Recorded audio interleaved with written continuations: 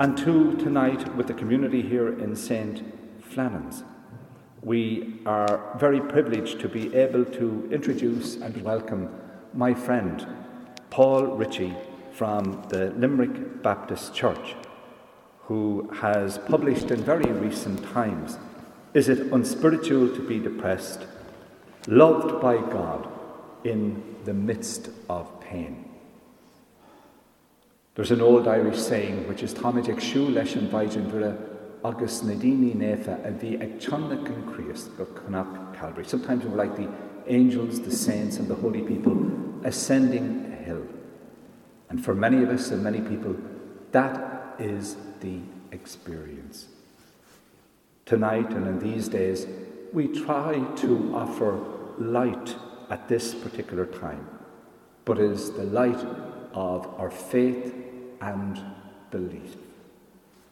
Paul is someone, of course, who is ministering, but also he's a great, great friend. And there's many things I can say about Paul, but on a number of occasions which he has probably forgotten, one particularly, when I sought his help and aid. Immediately to a family and to a situation, he was able in word, thought and deed to respond. And Paul, that says a lot for me, that you personify what you are going to speak about.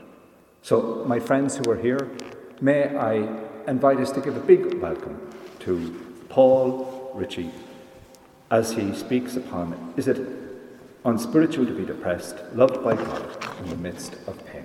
Thank you.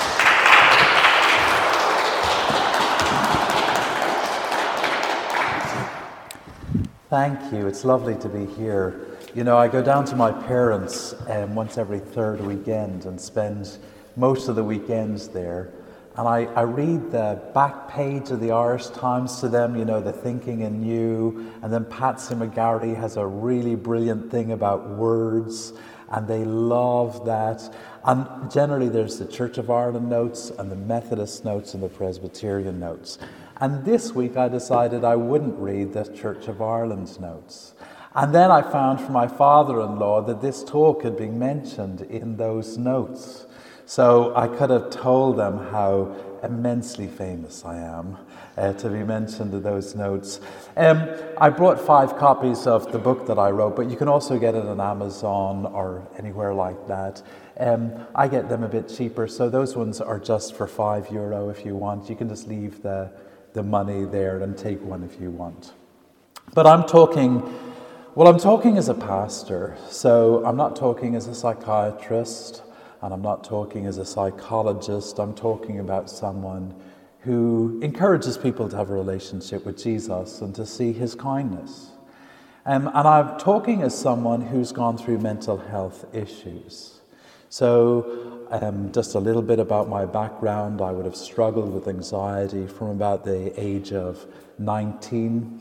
I was quite religiously anxious in some ways, but I think that what I was doing was I was projecting my insecurities onto God. And then when I was about 30, the nature of my thoughts changed. I started to have much more intrusive thoughts.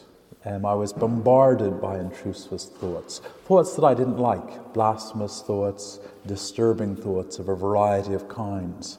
And I would come up with little tics to deal with those thoughts, little gestures that was my way of saying my mind doesn't like these thoughts. And it got to the stage really where I couldn't work very well anymore. I was anxious, I was disturbed, I was struggling with people because these thoughts would come into my head, in particular if I was around people. And I remember times where we would be having people over to the house and I would be regularly going to the loo just to hide for a while to get my thoughts together. And in the kindness of God, there happened to be a psychiatrist in the church at the time, as well as a couple of GPs.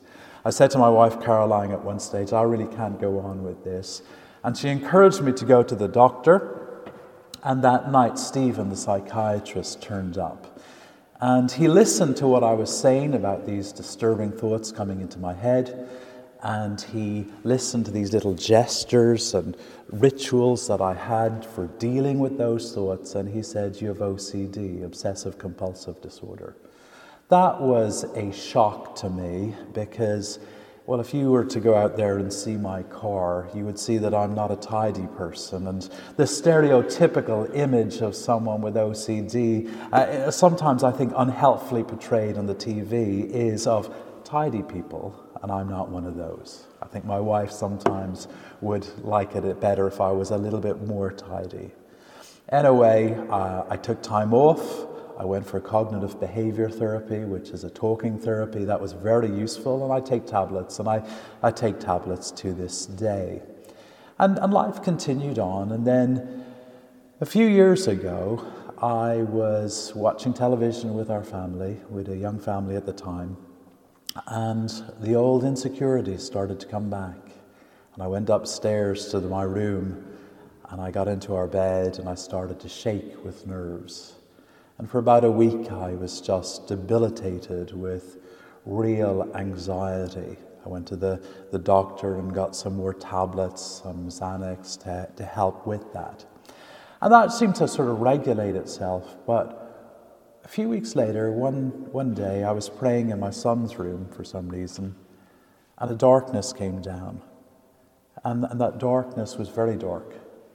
And for a period of time, I remember it well because it was the year we won the Grand Slam in rugby.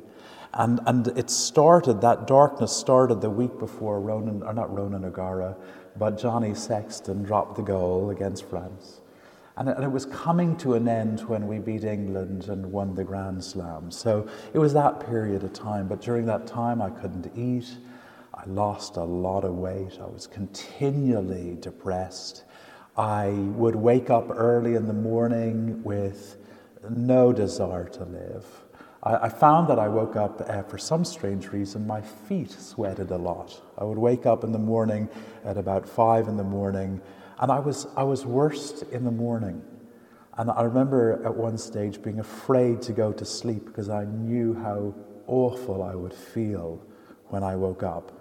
And it would get gradually better during the day, where it was livable by the end of the day, but then you're going back to sleep again. Strangely, I could get to sleep. I just woke up very early, feeling really dreadful. Anyway, where's the light? So I'm coming as someone who's a pastor. That's my area. And I want to suggest that Jesus can bring light into these situations, that spirituality can bring light into these situations. But I'm not speaking simplistically here. I have to be honest, there were times when I was very depressed where I neither felt God's love, nor did I feel like I loved God. So I'm not coming with a simplistic view that says that, if you put your trust in Jesus, your mental health will be perfect. It's not that way. We live in a broken world. And that's what the Bible says. We live in a world where there's brokenness and there's death and disorder. And all of us are subject to that. And becoming a follower of Jesus hasn't made that disappear. But I do think, and this is where I'm moving away from things I don't really know much about, which is the psychiatry, into areas that's my area of study, which is the theology. I do think that there are elements of spirituality and faith, and particularly Christianity, that can help us as we struggle with issues like mental health. And I'm going to pick up some words. The first one is grace, love, gratitude, sovereignty, service, and maturity. Those are the words that I'm going to use. And Paul has told me I have about half an hour. So if I go to about 8:05, would that be about right? So don't worry, if I'm still in the first one at 8 o'clock, I've got to skip all the other ones because I know I've got to finish in time. One of the things too, though, is before I get into those particular words, When I was very depressed, a fellow struggler in church, a woman called Burr, who's a lovely woman, who struggled terribly with her own mental health, she gave me a notice or a leaflet from the HSE. And it said that one of the things that can help your mental health is spirituality.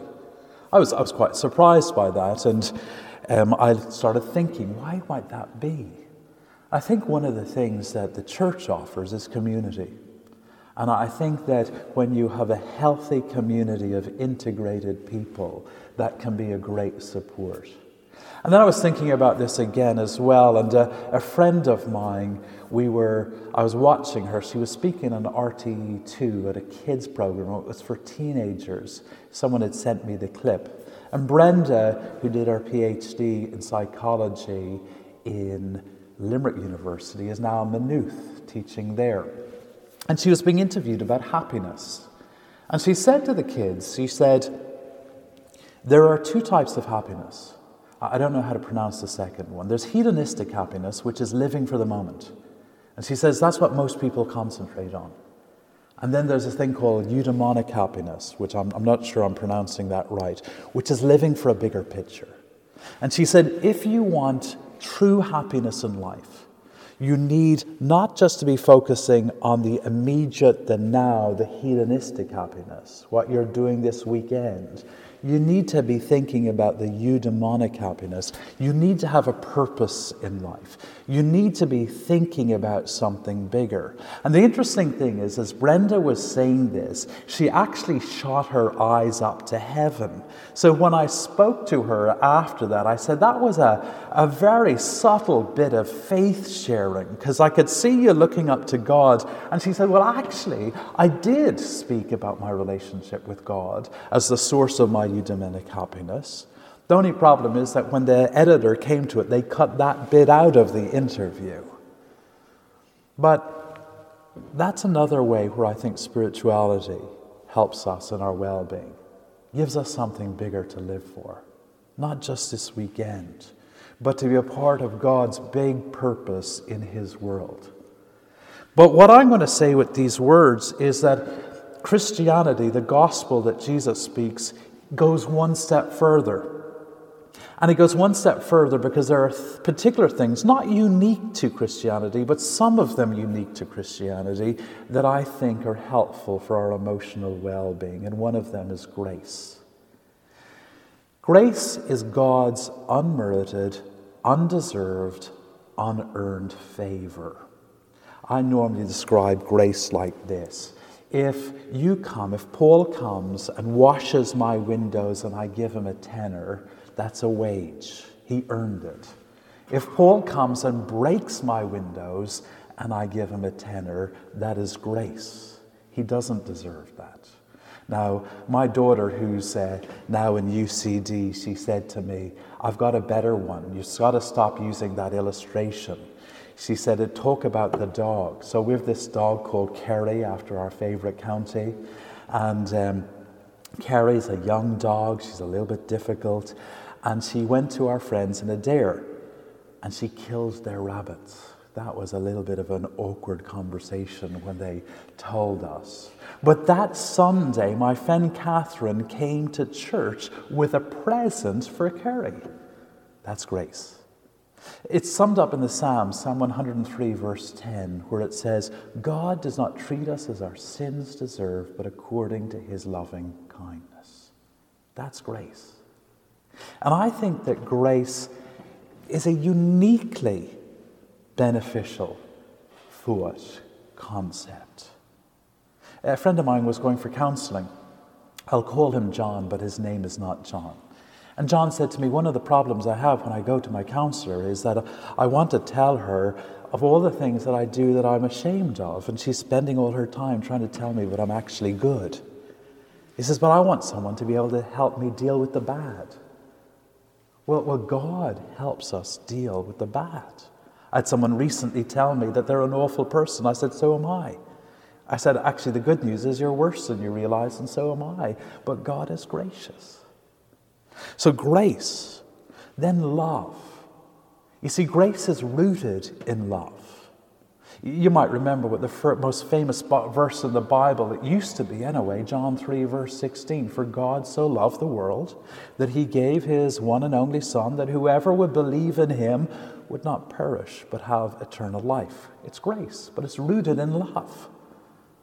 There's another verse that's easy to remember because John, who wrote those words, wrote a letter. He wrote 3 letters. And the first of them, 1 John chapter 3, verse 16 says, "This is how you know what love is. Christ died for us."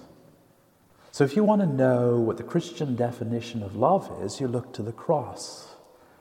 You see Jesus dying for us, taking the punishment we owe. And I explained this to a friend of mine who's dying of cancer. And he's exploring Christianity. And he says, but what about the justice? You know, I don't want to just be let off for all the things that I've done. I said, but the justice is being served. The punishment has been taken.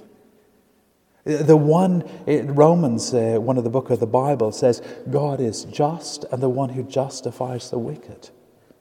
In other words, I can now look at the worst things in me and I don't need to be afraid because the cross has taken them. Justice is being served. And that's what he offers to all of us. And then there's gratitude. I'm keeping an eye on the time. I think we're doing okay. And there's gratitude. You see, my friend Brenda, who I mentioned in Maynooth, I met her, the first time I met her in the Christian Society and University of Limerick, where I was asked to speak. And we were talking, and I said to her, what are you doing? You know, what do you study? She said, I'm doing a PhD in the mental benefit or the mental health benefits of gratitude, of thanksgiving. And you have grace, motivated by God's love, and that's supposed to change your life. You're not changed in the Christian gospel in order to get into the club.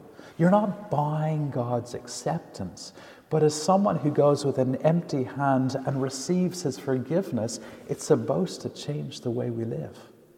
It motivates true gratitude. I talked to someone recently, and he was talking about the fact that he struggles. He's interested in Jesus, but he struggles to love Jesus. I said, well, maybe part of the problem is that you've never been presented with a picture of Jesus you can love. Maybe you've always thought God was out to get you, and you haven't seen the love and the grace and the kindness of God.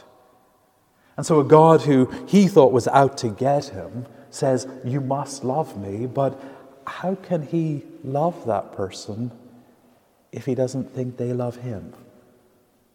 But one of the things with grace and love is that it's supposed to motivate gratitude. And so, yes, you're supposed to change as someone who follows Jesus, but not to get his acceptance, but from the position of acceptance. You know, a relative of mine had to spend quite a while in a psychiatric institute, a hospital. And I talked to them when they came out. She had turned 80. She had always had good mental health until that time. And I said, what went wrong? And she said, I used to spend my time as a person turning 80, looking back on my life with regret, thinking about the things that I could have done different. And I said, now that you're better, what's your thought process now? And she says, now I get into bed at night and I go through lists of things to be thankful for. We've got to be careful about the conversations that we have in our head. And I'm conscious, you know, I'm speaking about Jesus and Christianity and stuff here, but I also want to give you stuff here that will be helpful to you even if you're not religious. And the positive effects of speaking gratitude into your life is something for all of us. Another thing, too, that is relevant to all of us, whether we're spiritually interested or not, is service. The NHS, the National Health Service, on their website, they have an area where they have ideas for good mental health, and one of them is volunteering. And actually, this is a biblical principle. So in the book of Isaiah, way back in the Old Testament, hundreds of years before Jesus comes, Isaiah says, Isaiah 50 verse 10, "And if you spend yourself on behalf of the hungry and satisfy the needs of the afflicted, the light will shine in the darkness, and your night as the midday sun." Now, I've got to be careful here. Again, I'm moving into areas that are a little bit beyond my field. But I remember one time when I first struggled with chronic anxiety. I remember I was studying in Dublin and I went into this city centre. And I remember looking at a homeless person, and my heart went out to him in a way that it had never gone out to someone in that situation before. And I remember saying that when I get better, I'll try to do something for people like that. And that's a good thing. But in the very darkness, you may find yourself in places where you're just unable. You're just too crippled with anxiety and depression to be able to carry those out. But when the time comes, there's a mental health benefit in serving others. And that's not a uniquely Christian concept, but it's certainly a concept you see in the life and the person of Jesus. And then this is probably the most theological words that I'm going to use this evening, and that is the word sovereignty. Sovereignty means that God is in control. And to know that your life is not just... You remember that poem Invictus, where it says, "I am the captain of my fate, I am the ruler of my soul." There's only some comfort in that. I would rather know that I'm in the hands of a loving God. But you've got to be very careful when you talk about sovereignty, because obviously it raises all sorts of questions. How can a loving God allow this? How can a loving God allow that? And there aren't always easy answers to those questions. And one of the things that can happen in the sort of circles that I've moved a lot in is that people will fire a Bible verse at you. Paul, the apostle, writes to the Romans and he says, "All things work together for the good of those who love him." But take that verse and just simply fire it at someone, and it's not always helpful. A friend of mine years ago had a nervous breakdown, and she found it so hard that people would just fire Bible verses at her. And I realized only recently that the problem was not what the Bible was saying. The problem was that when you give anybody, quick or slick answers, you're not taking the time to listen to where they're at. And actually what was hurting her was that she wasn't being listened to. Someone was giving her a quick answer with a Bible verse and telling her, now it's okay. But this concept of sovereignty actually helped me when I was at my lowest. You might remember the hymn, Amazing Grace. It was written by a slave trader by the name of John Newton. John Newton had an awful past. And he was an atheist of sorts. And they used to talk about the third passage, so that ships would go down to Africa, collect the slaves, go to the West Indies, and they would pick up things like sugar and bring them across to Britain. And it was on that third passage, in the middle of a storm, where he thought he was going to die, he remembered his mother's faith, and he cried out, "Have mercy."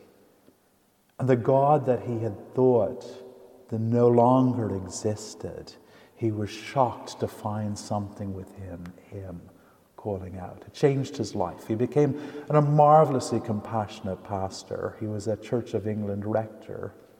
He was friends with a guy called William Cowper, the poet, who had terrible mental health issues. And I'm convinced that John Newton was able to get alongside him at times of Cooper's worst depressions. I'm convinced that he saved his life in many ways. But this is what Newton said, and it's a summation of that verse that I mentioned.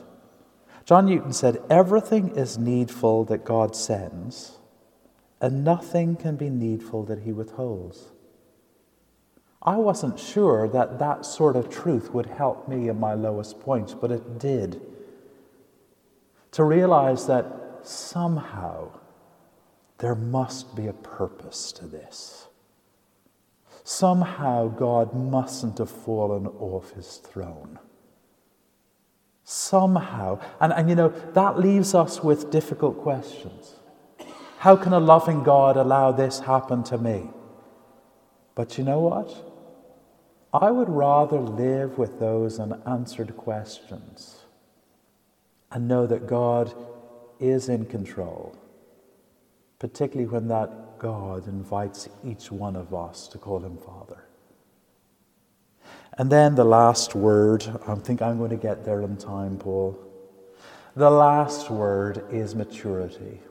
So when I researched for that book, I read a lot of popular books on spirituality and depression and anxiety and mental health.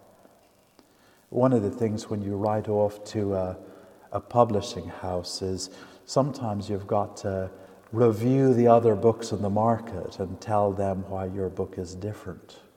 Well, it's as well I can't remember the name of this book, because what I want to say about this book that I read is that it's like my book, but it's better. So I kind of wanted to write down and go, I think his name is Chris Capone or something like that. I wanted to go, Chris Capone's book is like my book, but it's a much better book. But one of the concepts he had that I found very helpful was he said this, and I'll read it out. Pursuing maturity rather than simply happiness has changed the way I live my life. It allows me to feel joy in the midst of my sorrows.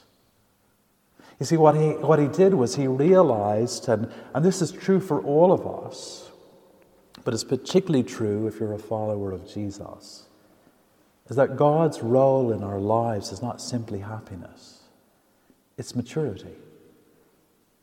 One of the things that comes with maturity can be compassion. The Apostle Paul talks about this. He talks about the God of all comfort who comforts us in our weaknesses so that we could comfort others with the comfort we've received. Sometimes there's a quality when you realize that someone has experienced brokenness. It brings a depth, a maturity to them. And sometimes that's redeeming.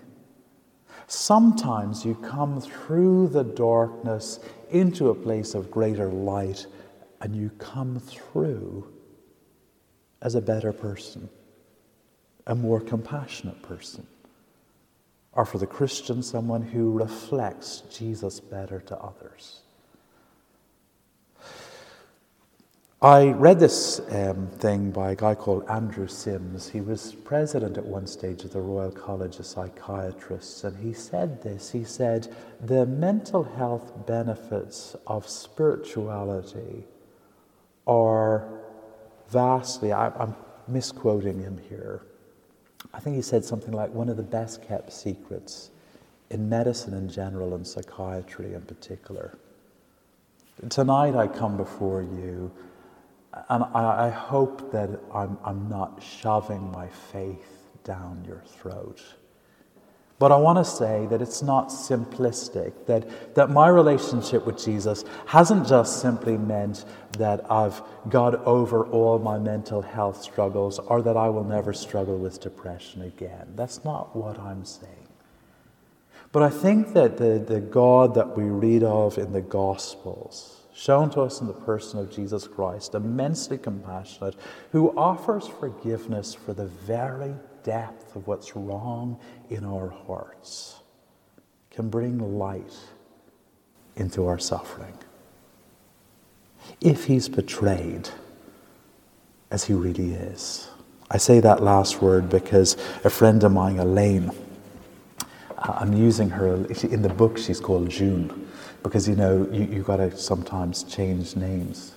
But I wrote to Elaine and said, Elaine, can I use your name?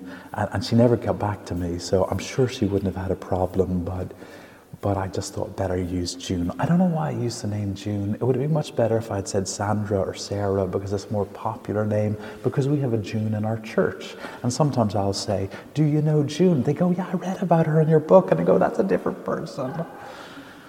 But Elaine, she grew up in a Christian home. But what she was presented with was sometimes more rules than relationship. And I think that's what partly led to her breakdown. And then she recovered, and I emailed her and I said, how's it going? And how's these things? And she said she made immense recovery when she realized that Christianity was more about relationship than rules. And that she found her self in a church where there was a warm sense of community. And where she started to read the Gospels and see who this person Jesus was. And he helped bring some light into her situation. Thank you.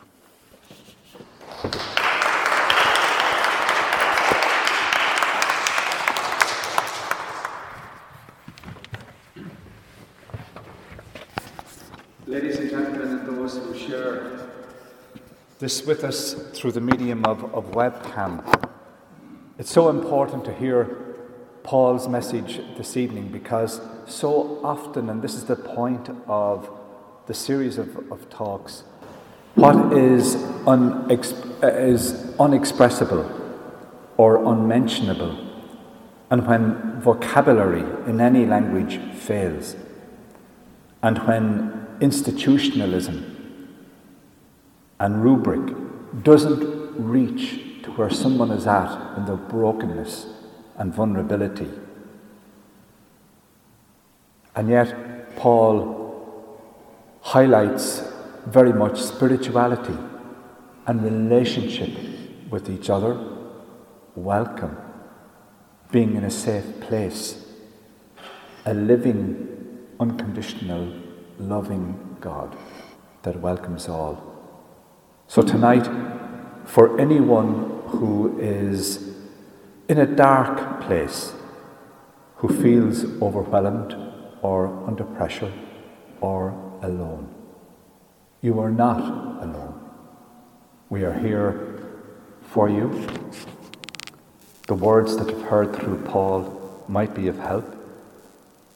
Please make contact.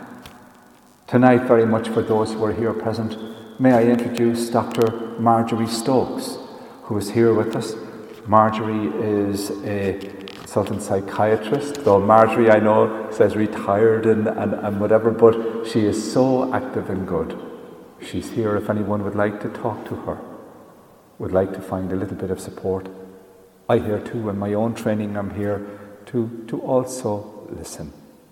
And Paul, I thought it was wonderful where you commented on that, where words are not necessary, just simply listening.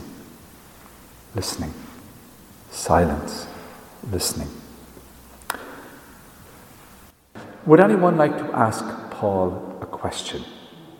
Is there something that's on your mind that you would like to ask Paul? I suppose for me tonight, for anyone feeling very low, vulnerable, who is in a bad place tonight, if you were to say a sentence or two to them, what would it be? I think another word that I might have used was the word hope. And I think one of the things that when I was very depressed, that I lost sight of was hope. And I remember talking to someone, I think they were medical, maybe psychiatry in background, but they said, these things pass. You don't stay at the very lowest moment. And so if you find yourself in the very lowest moment, you got to reach out. You got to not lose contact with people. Don't isolate yourself. And if you're going through a period of that darkness, it won't stay that way forever. There will be better times. And so you don't lose a sense of that hope. I'm not being naive. I know that there'll be times where depression may come back and so on. But the very darkest, unlivable moments, they pass. And so talk to someone. Talk to your doctor. Talk to a friend. But reach out. Don't isolate yourself in the darkness. Would anyone else have a question? Yeah, Dr. Stokes has just said, for those on the camera, if they couldn't hear, about the sort of the daily pattern. You know, it's worst in the morning and holding on and going through routines until it gets... And I wouldn't have said I enjoyed the evenings, but certainly I could survive the evenings. And I think knowing that pattern existed became very helpful.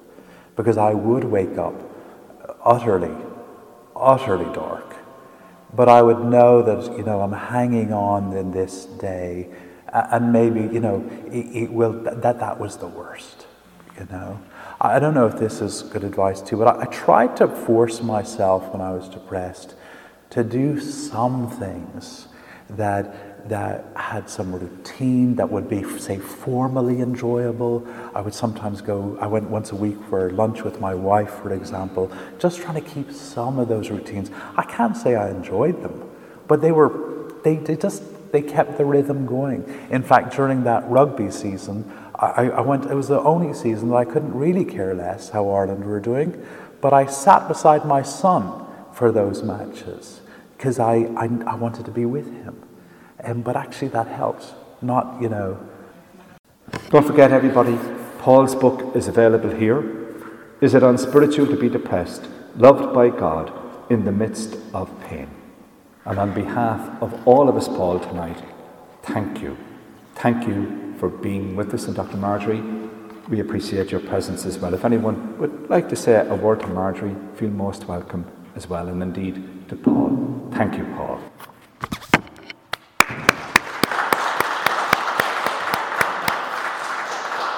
Paul, I suppose, as is customary for us on this, the second week of Advent, would you say a prayer for us all? We would appreciate it. Thank you. So in the letter of Paul to the Corinthians, his second letter, he talks in chapter 1 of despairing of life itself. And he says this, he says, we received comfort from the God of all comfort, who comforts us in our distress, so that we too can comfort others with the help that we have received. Let's pray. Father, we thank you that you're a comforting God. We thank you that you're a loving God. We thank you that you offer each and every one forgiveness and purpose and relationship with you. And I pray for those of us here and those on the camera, whether they're looking for you or not, that they would see your good and that you might show them your kindness and that you might show them your offer of grace. Amen.